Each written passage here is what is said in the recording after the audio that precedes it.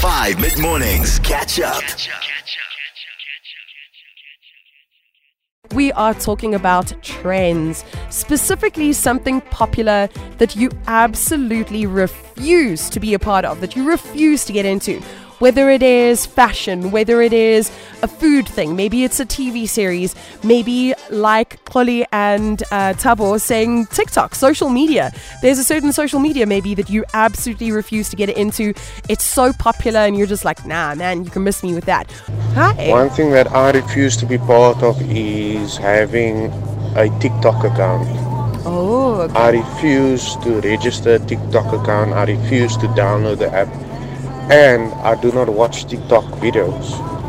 Oysters, caviar, Okay. and those shoes that these guys wear without socks. Oh, Yeah, you can never see me anywhere close those things. oh my goodness. I refuse to be part of this new energy drink that was released. I do not want to know about it. I don't want to taste it. I'm not Yeah. going to go and buy it. Yeah, I don't know what the whole hype was over this new energy drink. yeah. And as you know, Yeah, look, I kind of low-key agree with you on that one.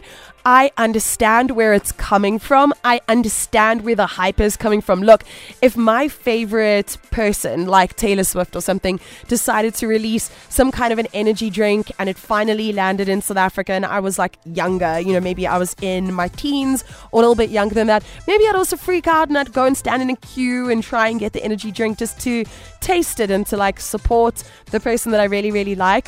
But did it not get out of hand so incredibly quickly. So for me, it's the Crocs. Definitely not. Those things look horrible. It's not a trend I'm going to follow anytime soon, especially the Crocs with the socks. No. There we go. One thing that I see is very popular but I refuse to be a part of are Crocs.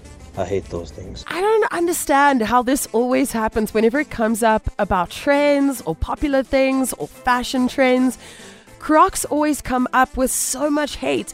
But if there's so many people that hate them, why are so many people wearing them? I'm so confused. They're an enigma.